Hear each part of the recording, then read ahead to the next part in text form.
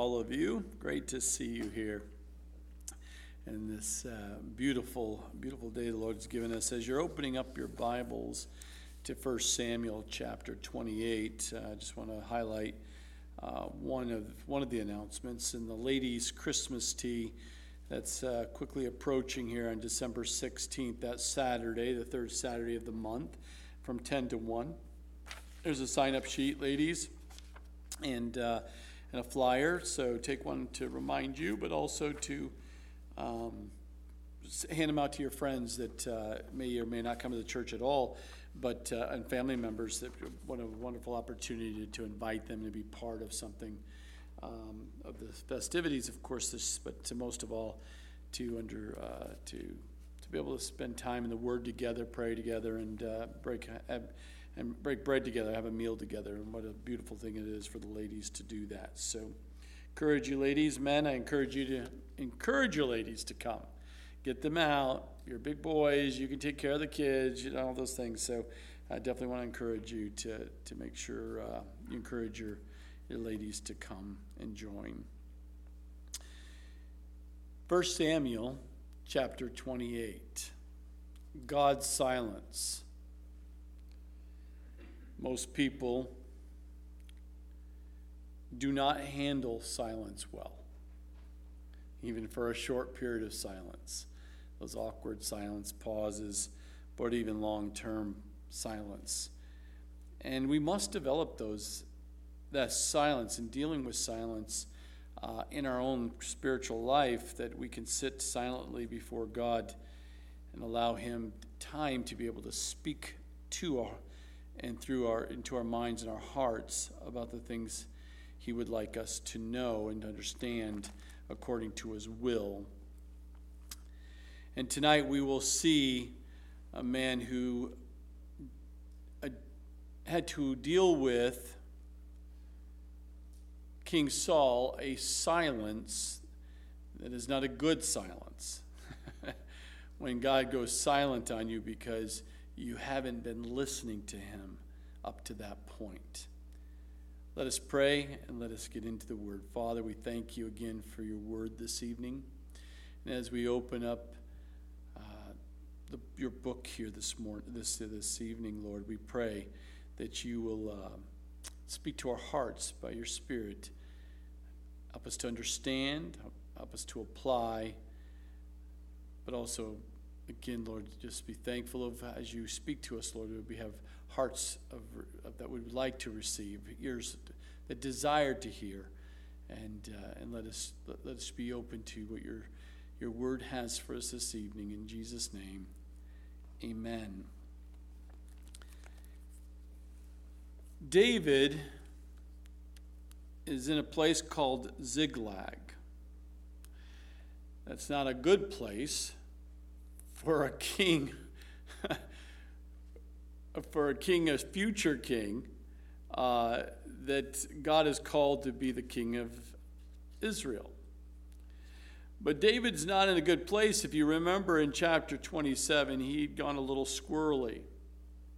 He went into the darkness, and he found when you're leaning on your own understanding and feelings and fears and these things, if you don't quickly come to God and settle on who He is and what He says about that situation, we have a tendency to run, or a tendency to go into a place where God never would call us to go do. And that is, in this case, David went to Ziklag. He went into the enemy territory. He went back into the land of Achish, who openly this time welcomed him and his 600 men and all the families that went with it, because they realized and heard that David was not in good standing with King Saul, and King Saul continues to seek after his life, even though that last time that they met, clearly that would be the last time that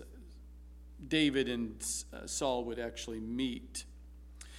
Yes, David was in Ziklag, and we notice in the scripture about 16 months later of him hiding out and playing a role that was not true, it was not honest. He was lying to Achish. he said when him and his men went out and was getting all this loot and all the oxen, all these animals and stuff, he was approached, said, "Where are you going?" And he was implied that he was going to the southern part of Israel and taking out the Israelites' little towns and taking everything. But it wasn't true. He was actually taking out the enemy territory. He was just pretending so he could be under disguise. But that lie, that pretending, that avoidance, that passiveness that he was trying to avoid the situation at hand, come back to, he had to pay the bill. It's coming 16 months later, and he finds that now Achish built a trust up on a lie of what David presented who he was when he wasn't really who he was at that time.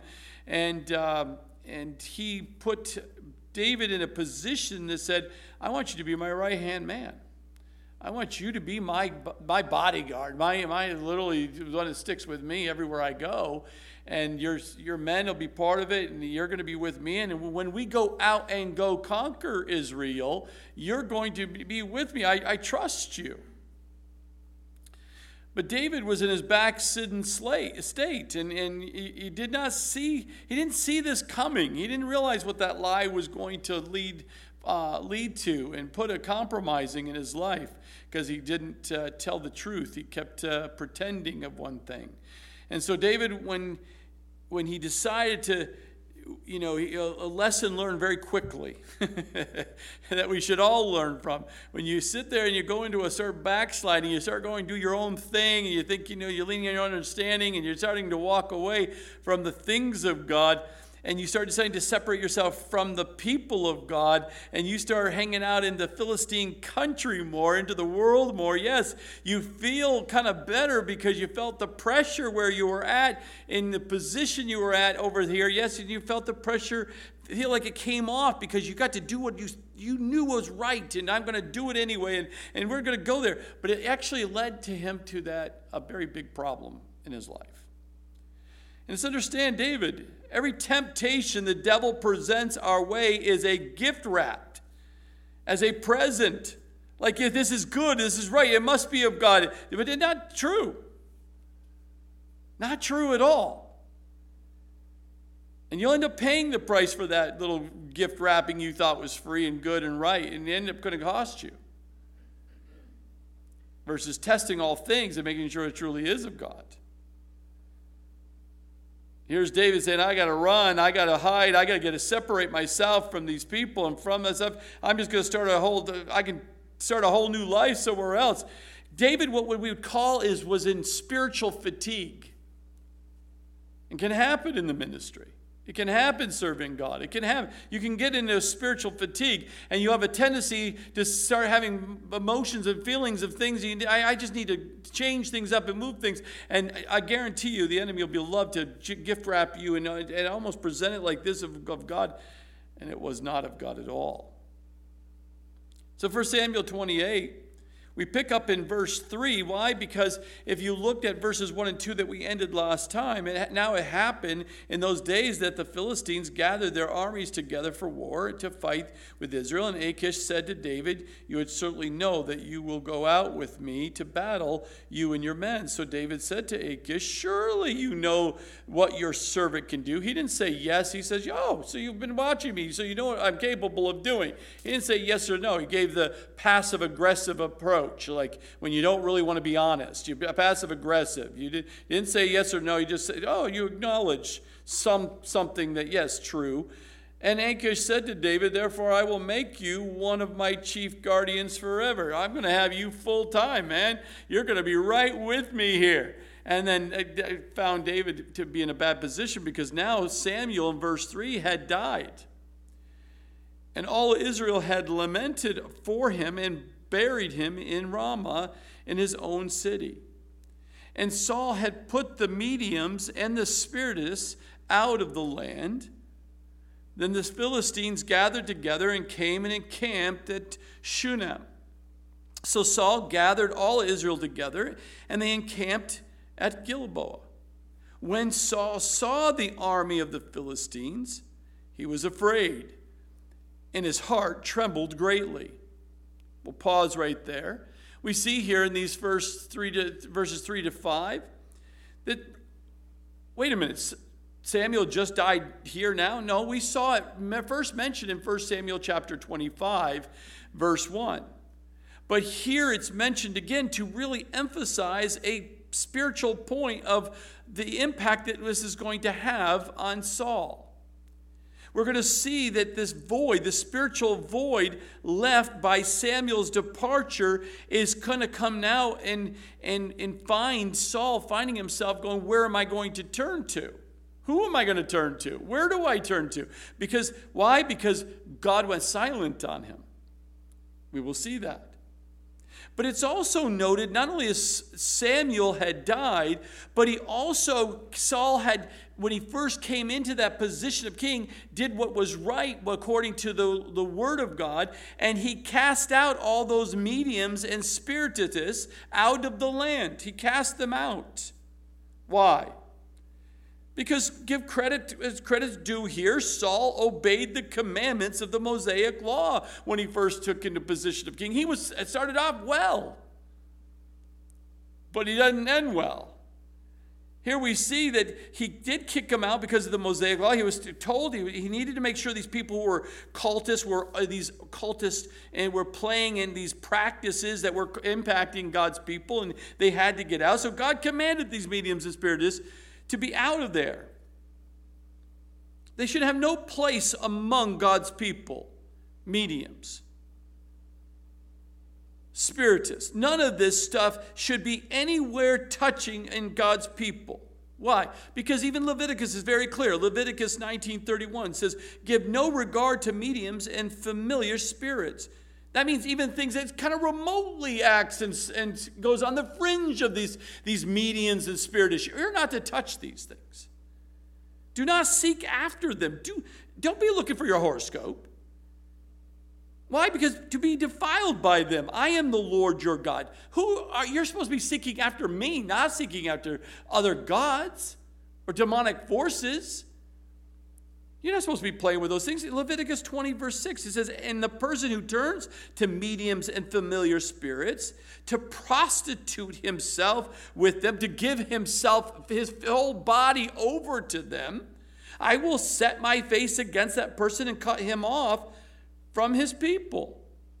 Because you can't have this. That's cancerous. You get these people who are saying they're Christians and starting to play with these mediums and spiritists and all these kinds of things and even like it, familiar spirits. You got to deal with that in the people who are around you. You got to deal with that because it will affect you. Leviticus 20, verse 27, a man or a woman who is a medium or who has familiar spirits shall surely be put to death. They shall stone them with stones. Their blood shall be upon them. God did not mess around with this back in the Old Testament. Deuteronomy 18, verses 9 through 14. When you come into the land which the Lord your God is giving you, you shall not learn to follow the abominations of those nations. It's an abomination. There shall not be found among you anyone who makes his son or his daughter pass through the fire, or one who practices witchcraft or sorcerer, or one who interprets omens, or a sorcerer, or one who conjures spells, or a medium or a spiritist, or one who calls up the dead. For all who do these things are an abomination to the Lord. And because of these abominations, the Lord your God drives them out before you. You shall be blameless before the Lord your God. For these nations which you will dispossess listened to soothsayers and diviners. But as for you, the Lord your God has not appointed you such for you. It's not a question as a Christian, is this something you can do or not? What's the big deal with a Ouija board, or I think it's drawing a blank now. Anyway, one of the boards there. Or horoscopes, or palm readers, or tarot cards. Those are things we should not be messing with. They are dangerous links to demonic forces. And people don't believe that. Yeah, they just don't believe it. They think it's just a game. It's just spirit of fun, you would hear. Oh, it's a spirit of fun, but it's a dark spirit. Ouija board. I think that's the name. Christians should have nothing to do with occultist practices. Stay away from the channelers. That's another terminology, channeler. You'll hear that. It's a more modern term that you will hear today. They sometimes just redisguise it a little bit. But during this period of time of the warning that he says here, what happens is the Philistines choose to gather together and come and encamp at Shunem. Why? Well, I believe it's because they see weakness. They see the nation is divided. They see the nation is at odds. They see the king is weak. We see the fact that Samuel, the one they feared the most, they feared not Saul as much as they feared Samuel, because they know, as the Philistines, when Samuel was involved, he heard from God and God led and wiped out them. So as soon as they see Samuel's gone, remember, Saul wiped out all the prophets, all the priests, all of them were. The only prophet that was even remotely there is now with David, who is now in enemy territory, who's supposedly on the Philistine side, at least in their perspective.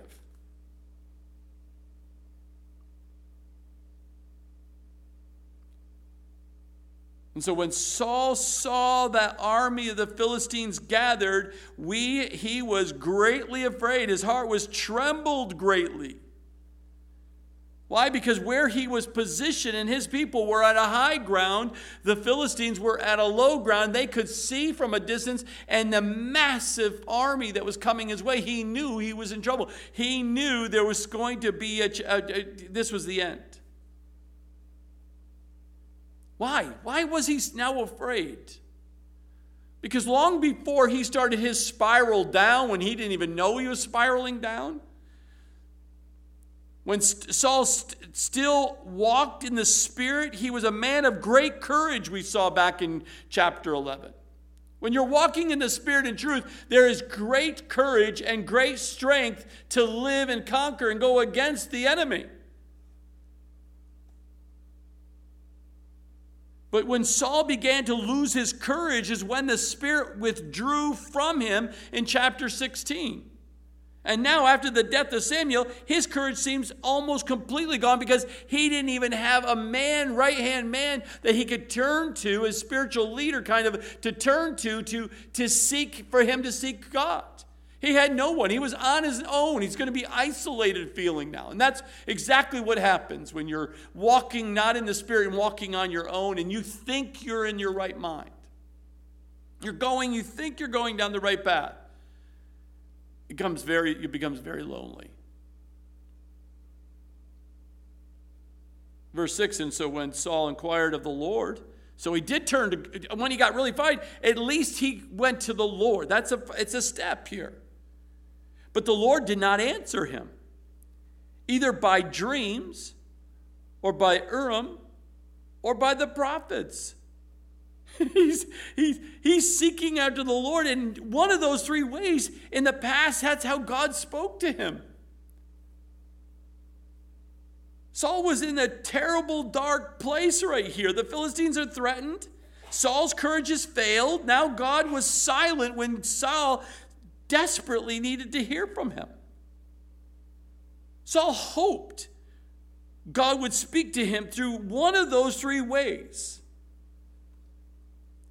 I can see him every night. Oh, I just want to go to sleep. I hope he speaks to me in my dream. Where's the Urim? It is not showing any indication whatsoever. It's not giving me any direction. You wiped out all the prophets. There's no prophet around you, so the prophets are not showing up because you wiped them all out.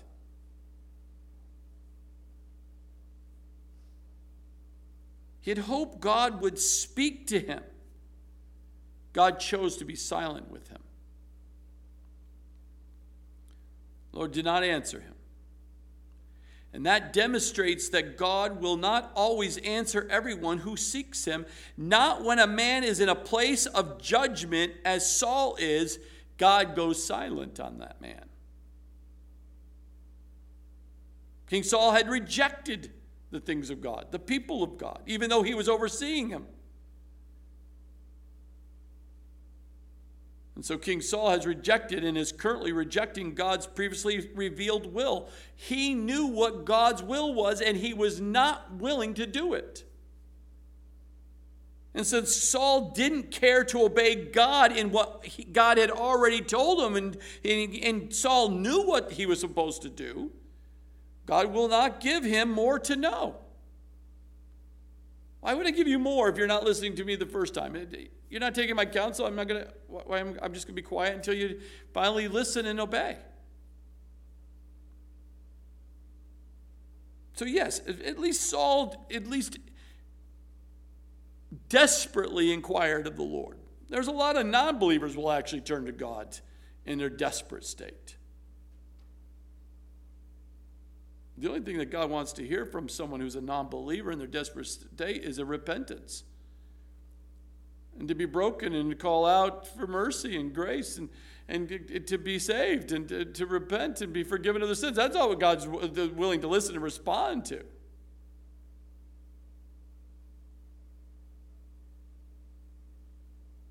But Saul knew what God did not want him to do. He knew he was not to touch David, and he was doing it anyway.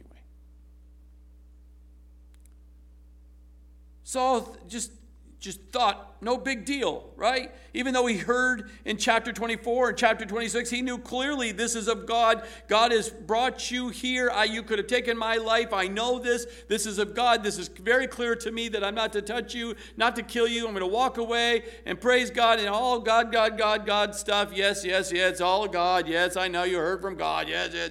But he didn't really believe it. That was just all Christian talk. That was all just religious talk.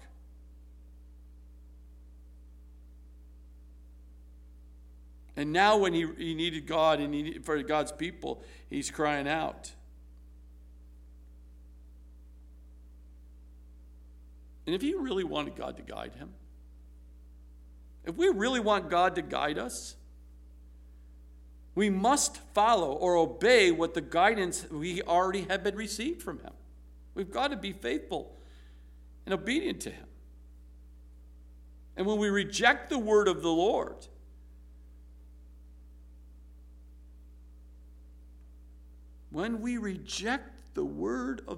we can still be comforted by the fact that he speaks to us. But at some point, as we continue to reject his word, he may stop speaking to us. He may actually go silent on us. And we'll lose any comfort in him that we had until we repent, until we're obedient, until we come back to him. In verse 7, then Saul said to his servants, "Find me a woman who is a medium." That I may go to her and inquire of her. And his servant said to him, in fact, there is a woman who is a medium in Endor. Some people would say quickly the witch of Endor, if you've heard that term. So Saul distinguished himself, or disguised, I should say, himself, and put on other clothes, and he went, and 2 men with him.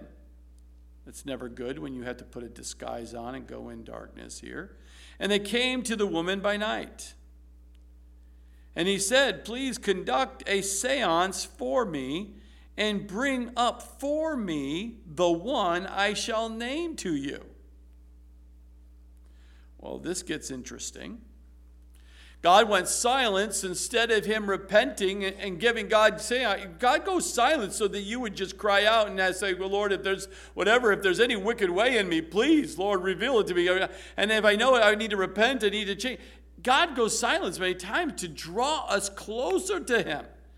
Is that what happened with Saul here? No. He chose to go to the dark side even further. He turns around and asks for a medium. Why? Isn't he the one he just killed and got him rid of them all? Yeah, because at the point in time he knew to do that. But because he went back to the vomit that he was so used to in the past, he went back to what he knew, what he trusted. He went back even to the medium, into the dark side. He started leaning on his own understanding. He was grasping for anything to find out what he needs to do and how to do it.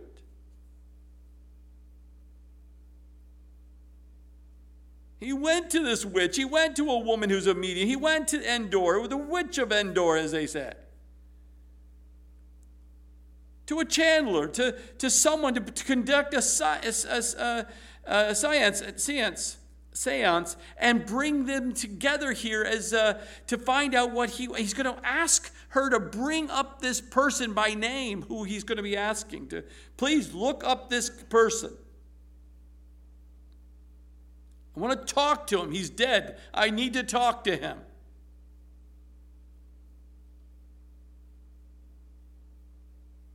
But remember, when you need to disguise yourself and go in darkness, you're in a bad place.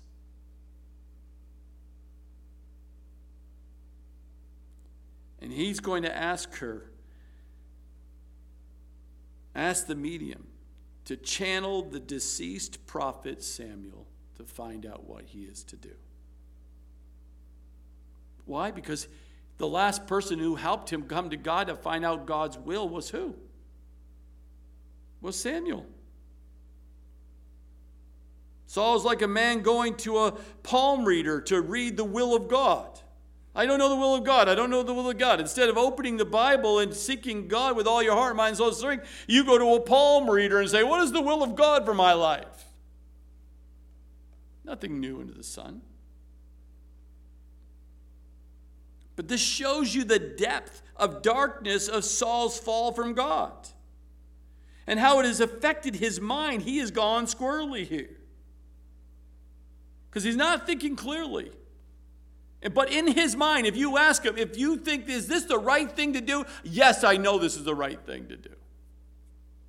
But he didn't, because his action shows. He went in disguise. He went in at nighttime. But he actually asked his servants to find a medium, and they actually knew who a medium was, which tells you the people around him knew what's going on. Even though they were supposed to all be killed and be ousted out, are now around the worldly people in Endor here. He's going to find someone. The Hebrew word for medium is oeb. It means mumbling and speaking with a strange, hollow sound, channeling for the dead person speaking through them. Because they become the stand and the mediator between the person requesting and the dead or demonic force. But what's interesting here, his twisted thinking here, it shows the depths of his fall from God. But look what happens in verse 9, because God is going to show up here. Look at this. Then the woman said to him, look, you know what Saul has done? How he has cut off the mediums and the spiritists from the land? Why then do you lay a snare for my life to cause me to die? She's darkness has a lot of wisdom in many. They're very crafty. So she's basically testing everyone who's walking in. Who are you? You're showing up here and you're asking me to do something. Wait a minute, you know what the deal is. Saul wiped everybody out. You know this can get me killed. Why would you come asking me something like this? This is crazy. He's testing him. Are you setting me up here? Are you got an undercover? Are you wired? You got a camera on me? Because something's not right here. She's testing to make sure she's not going to get herself killed. Why are you laying a snare for my life to cause me to die? What's his response? And Saul swore to her by the Lord, saying, as the Lord lives, no punishment shall come upon you for this thing. How can he promise that? She doesn't know who this guy is. He took off all of his authority, all of his robes, anything that give him any indication that he was the king or of any of authority or government, and put on plain clothes. Like some Joe Schmo coming in to just like everybody else, been secretly coming in paying her to be a medium. But she's just checking out. Is this a sting operation? Is this the government coming in? Am I being wired here?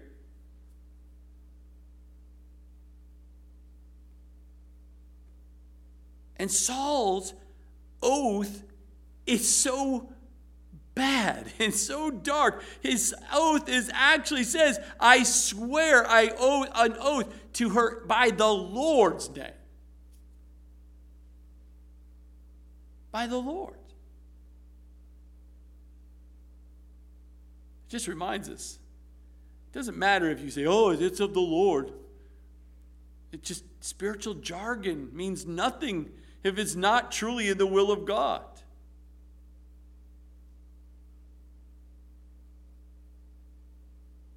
I mean, Saul was in absolute, complete disobedience.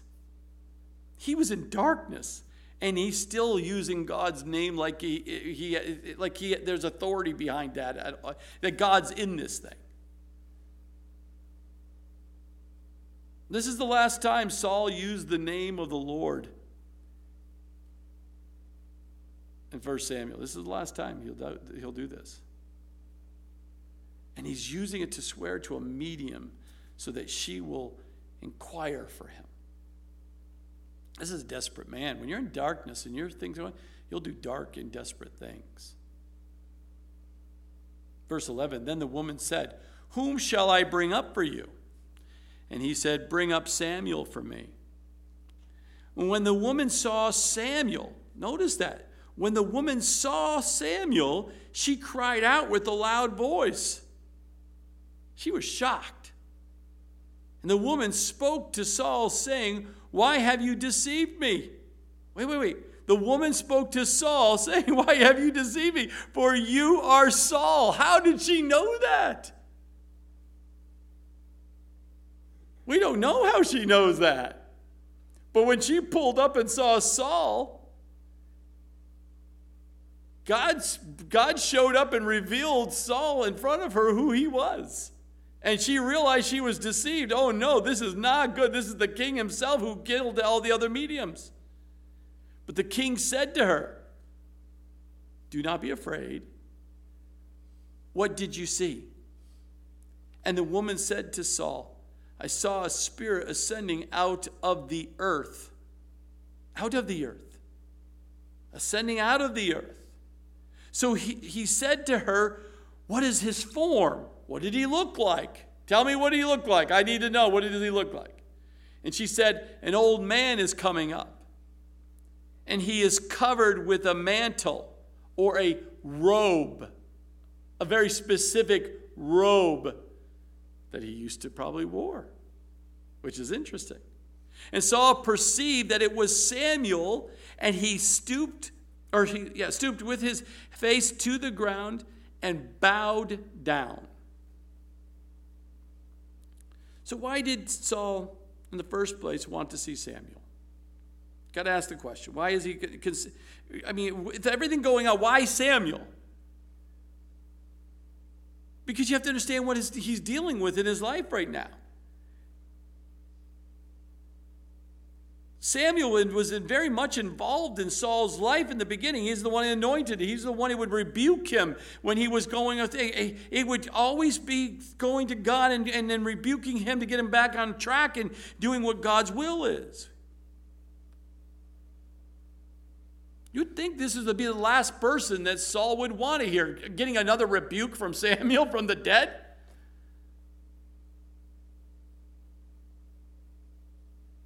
Maybe Saul thought, maybe it's like good old days, like maybe Samuel will do one more time to find out what the will is and get God on my side. Very simple for me to see this.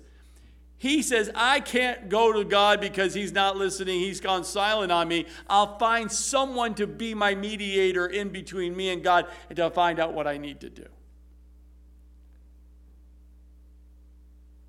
In the midst of his sin and depression and demonic influences, all this stuff, Saul forgot that Samuel was in fact his advisory when he went into sin to rebuke him, to get him out of sin and correct him. At this point, Saul will take anybody, but the one he knows God would always answer Samuel. But the medium was very shocked, because Samuel really appeared from the world below, and she was completely surprised to have a real encounter with the spirit realm. And it shocked her and brought her to a point of crying out with a loud voice. And then being spoken to in a way that clearly revealed that the man who's asking is actually Saul. That whole realm right there. Maybe it's by God's grace to shock her out of what she's been doing and turn away and turn to the living God. Whatever, God is using this person to bring about his will and clarity. Because she was practicing this craft. This is what she did. She made it, this is not like a magic ball that, in front of her, and she's rubbing the ball. Oh, I see him. I think I see the man coming. Now, what does he look like? And he's an old man. Oh, this guy's coming. He's looking old. She's not playing games here, because she might have, that's what she maybe normally do. But when she chose to this time, literally, this man that she was calling out actually showed up. And she saw him. She obviously I believe she heard him. And when that happened and she described, Saul perceived and discerned and knew, yes, that is Samuel. And he humbled himself, broke to the ground. Now it's interesting, the Hebrew word translated here for the word spirit that she says, I saw a spirit ascending out of the earth, which is very interesting. Because in the New King James Version that we read through is actually the Hebrew word Elohim, which means it's a plurality. It means gods. Often applied to one God. We see even in Genesis, our God is Elohim. 3 gods in one. One God is in it, but in a plural form. And it speaks of the Trinity. It speaks of God's greatness. But here she can only say it's God's because she comes from a pagan context. All she says is this is something I've never seen. It's just a spirit it's amazing. Overwhelming where she's crying out because of what's happening.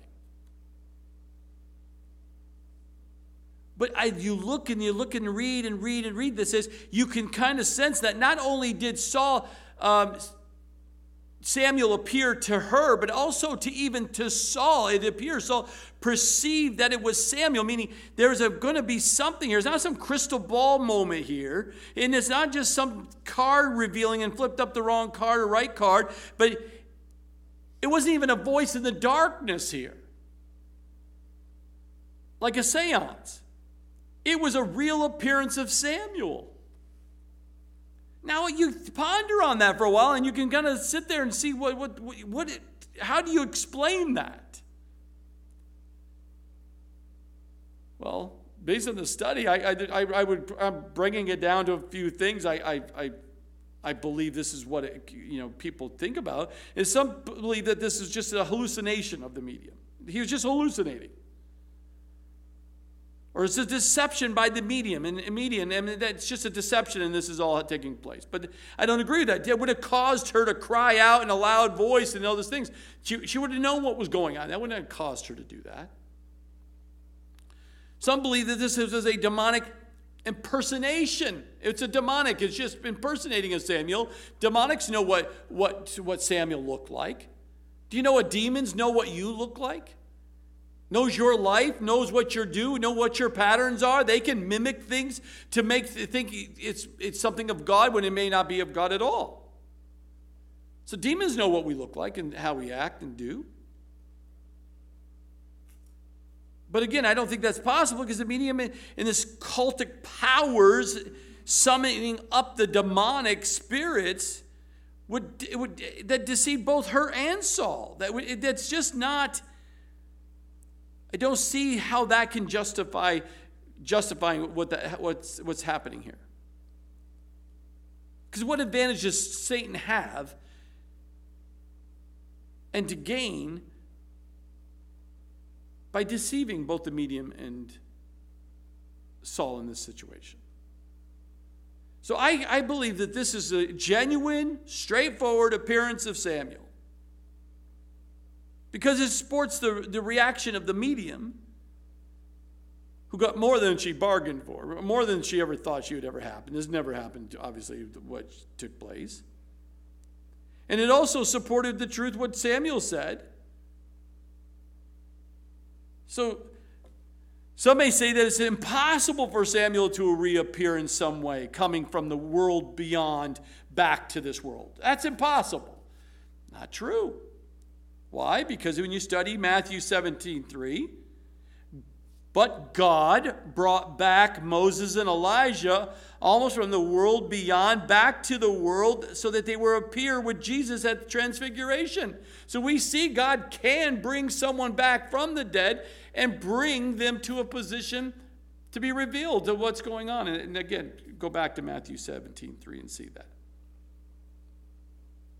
So when Saul said, it's Samuel, he just that straight appearance, I know it's who it is. It's reconfirmed. I'm going to finally find out what I need to do. But the problem is Saul didn't find out what God wanted him to do. He ended up finding out and reconfirming the judgment that's going to come upon him. It's not what he wanted to hear.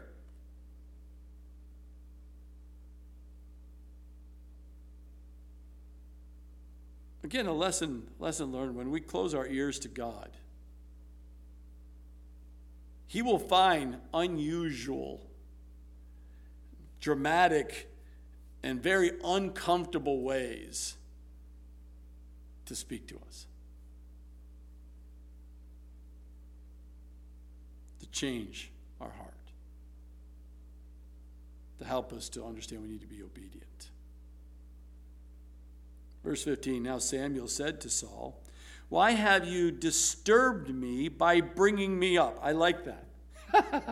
It's actually a little comical for me because Samuel's like, dude, why are you disturbing me? I'm in Abraham's bosom.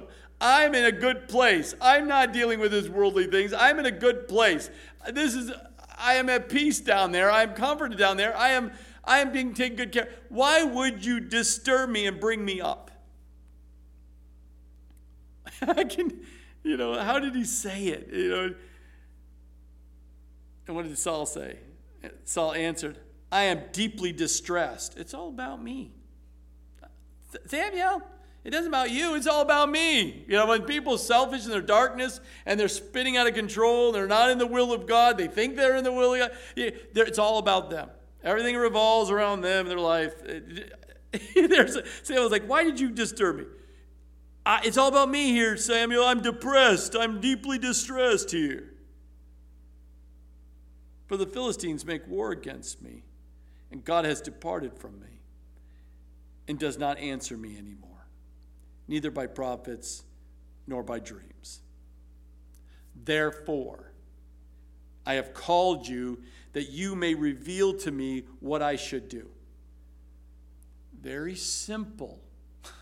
He didn't have to ask Samuel and call him up through a medium and go against God in all these ways to find out God's will. You're a King Saul. You're supposed to protect God's people. Why are you asking anyone what you should do? You're supposed to go fight the Philistines. They're coming after you. They're in the land. Then Samuel said, why then do you ask me, seeing the Lord has departed from you and has become your enemy? Saul, if you know that God has gone silent on you, he's not talking to you, he's not speaking to you, and all these things, why would you ask me? You think I'm God? Is really what he's asking. Why? Who am I? If God's not speaking, do you think I'm going to speak to you or ask him to speak to you? When God's not speaking to you, no, what are you doing here? Why do you ask me? You clearly can see that the Lord has departed from you and has become your enemy. And the Lord has done for himself as he spoke by me. Now Samuel, God is going to use Samuel to speak truth into Saul's life again and say, let me remind you what I told you.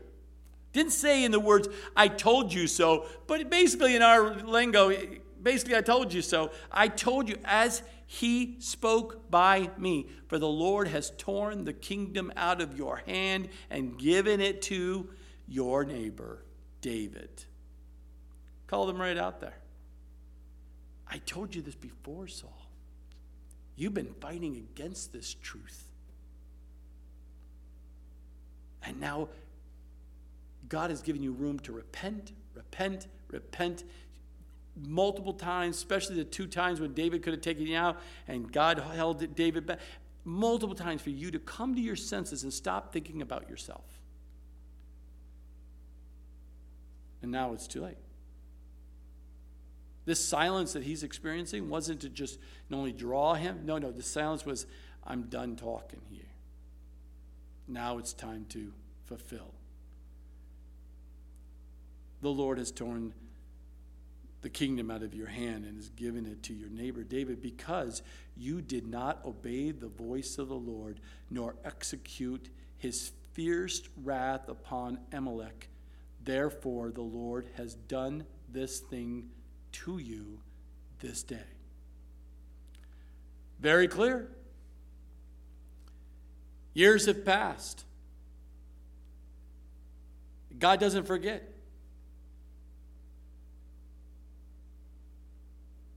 You were disobedient. You never repented. You never changed. Why? Because I told you that God's torn the kingdom out of your hand. It was only a time where it was going to be a transition. You fought it all the way. Why? Because you did not obey the voice of the Lord, and you did not do what he asked you to do to take out the Amalek. And that's why he's done it. That's why he's silent. That's why God's silent on you. And that's why this has all come to play. Why? But here's Samuel. He's not in heaven yet. Remember that Jesus hasn't come yet. He hasn't died on the cross yet. So any of the believers in God were in Abraham's bosom. Down in Hades there was 2 compartments. Those who did not have a faith in God was in torment. But not Samuel. Samuel was on Abraham's bosom. He was on that side of comfort. He was on a good side of just really being comfortable and comforted and just spending time there waiting for what? The Messiah to come. Jesus to come to die on the cross for the sins of the world. And when Jesus died on the cross, he ushered out those in Abraham's bosom into heaven. When Jesus finished the work on the cross, sin's penalty was paid for these believing dead. Samuel was one of them, and they were then ushered into heaven.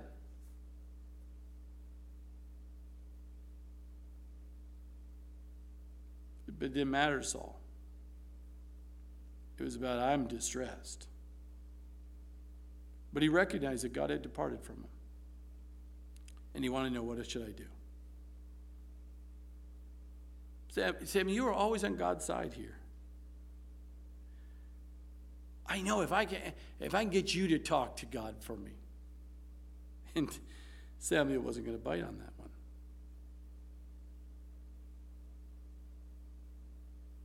Why would I even inquire of God when you already know the answer?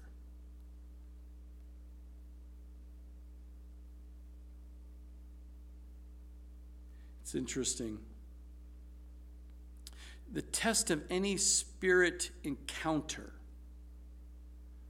or angelic revelation, as someone would say,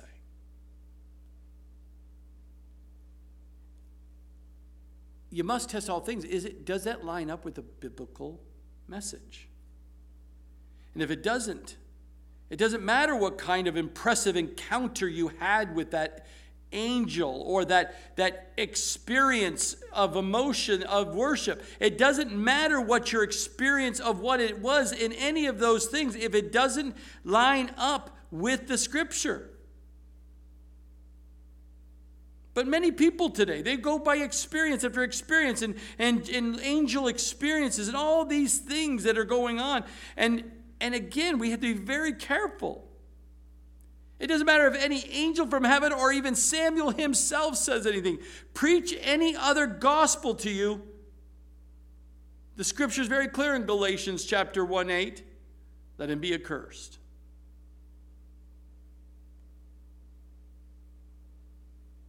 And then he lined up exactly why God was against him and not for him right here. He made it very clear in Samuel 15.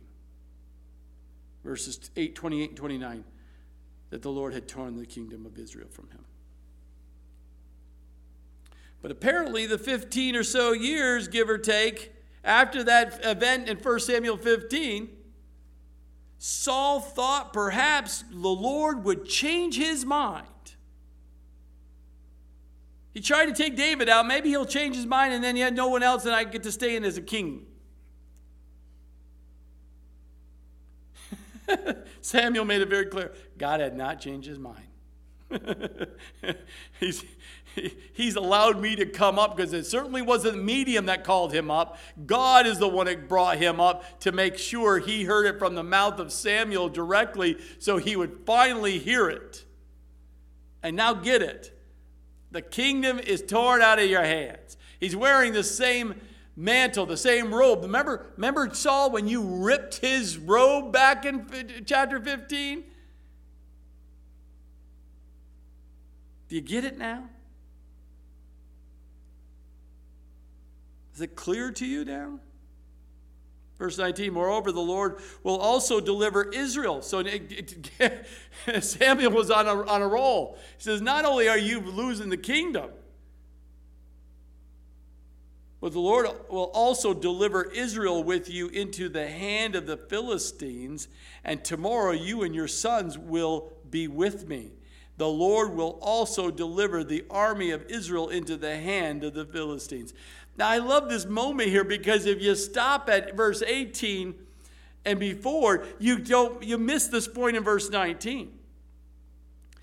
God allowed and pulled and brought Samuel up through this medium, not because of the medium, but he just used that moment to bring Samuel because he knew that he would be a great vessel because Saul was calling upon him to hear his voice. He says, great, I'll bring him up. Not only to remind him of what he already knows that the kingdom is taken out, but God tells Samuel to tell Saul one more time the will of God. It's not what Saul was betting on. Not what he was why he called up Samuel. If he knew this was the thing, he would have never called him up, I'm sure. God is going to deliver the nation of Israel into the hands of the Philistines. Why? Because your sin, your disobedience, everything doesn't affect just you. Now it affects the nation of Israel. And tomorrow you and your sons will be with me.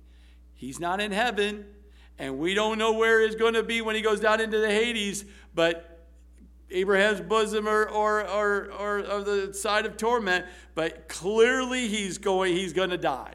That's the main point. He's going to die. I don't know where that is because it doesn't make it clear. He just says, you'll be with me. Some people lean the fact that they're going to be with him on Abraham's bosom. I just think I don't know.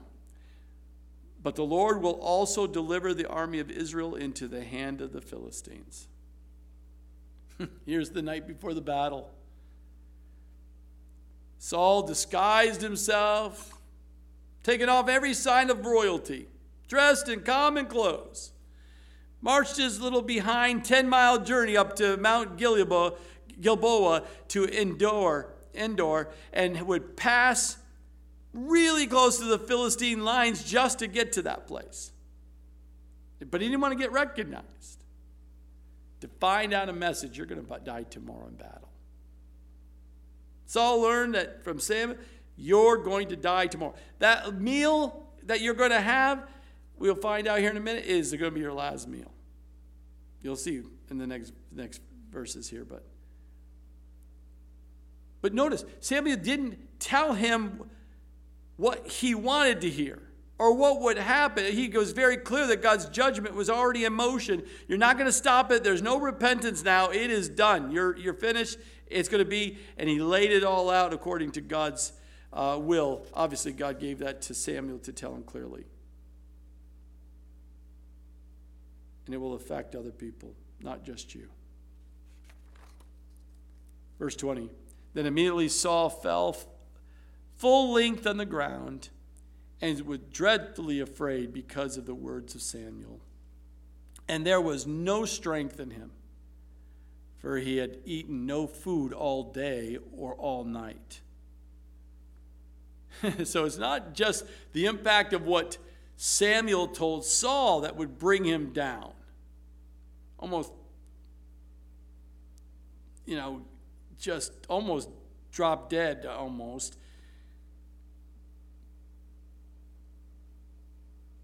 But it was even so impactful that his blood must have rushed out of his head because he was fasting. Obviously, he hadn't eaten no food all day and all night and all the stress and everything. And the blood rushed out of his head.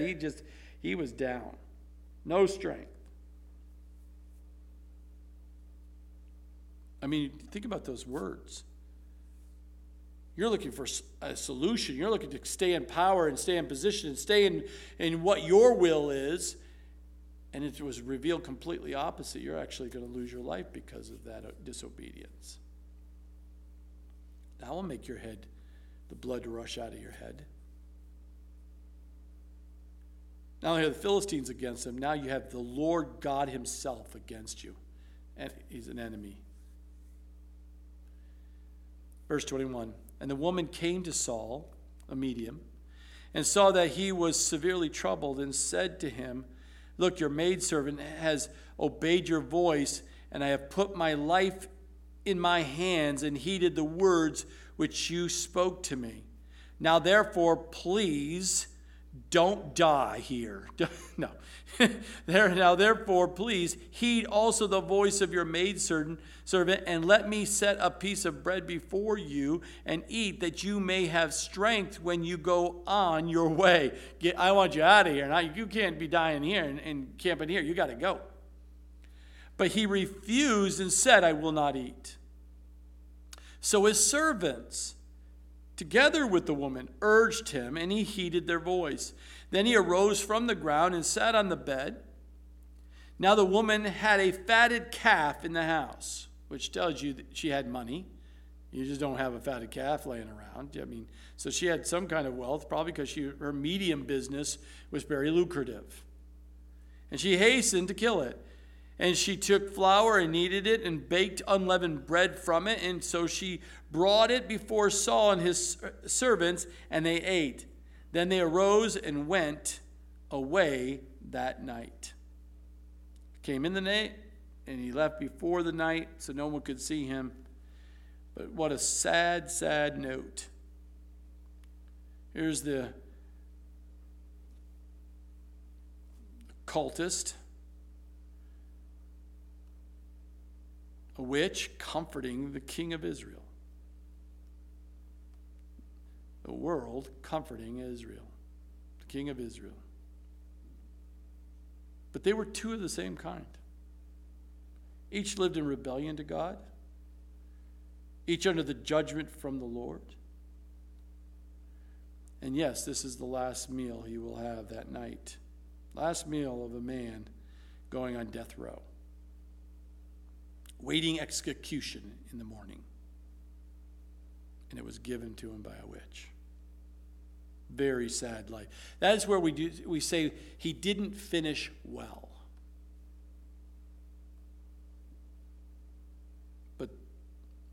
his guys convinced him, take some food, get enough strength, let's get out of here. And Saul left this strange encounter.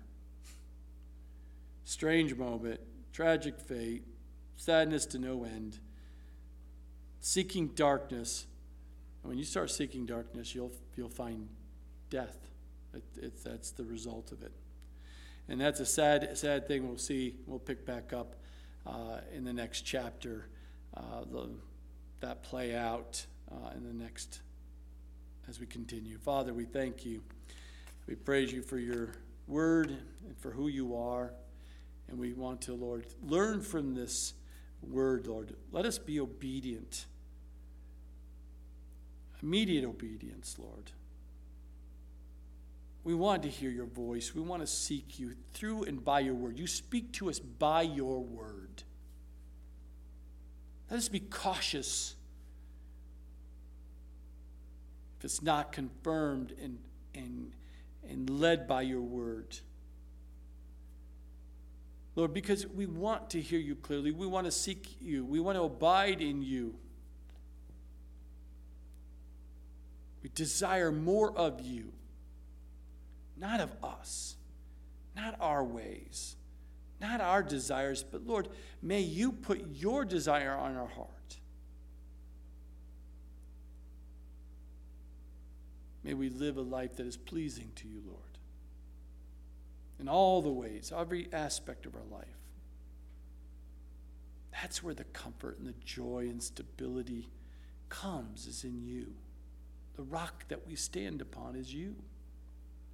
Let us not to turn to any darkness, any of these medians and all these other Ouija boards and anything else that comes into play and is just games and disguised by the enemy to play these things, just to tempt us in all these different ways to just bring our guards down. Movies we see talking how great and wonderful it is of witches and warlocks and all these things are just desensitizing and drawing people to the dark things of the world, the demonic forces of the world, Lord.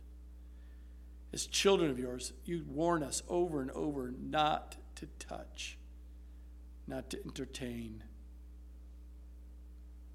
but to avoid and to keep a distance. Lord, may we have hearts in praying for those who are caught up into that darkness. We see it even in our own town, Lord. Places you can go openly. May we pray for your Spirit to move. Not people who run those would just surrender their life to you, Lord, and walk away from all that darkness, we pray. We ask this in Jesus' name. Amen.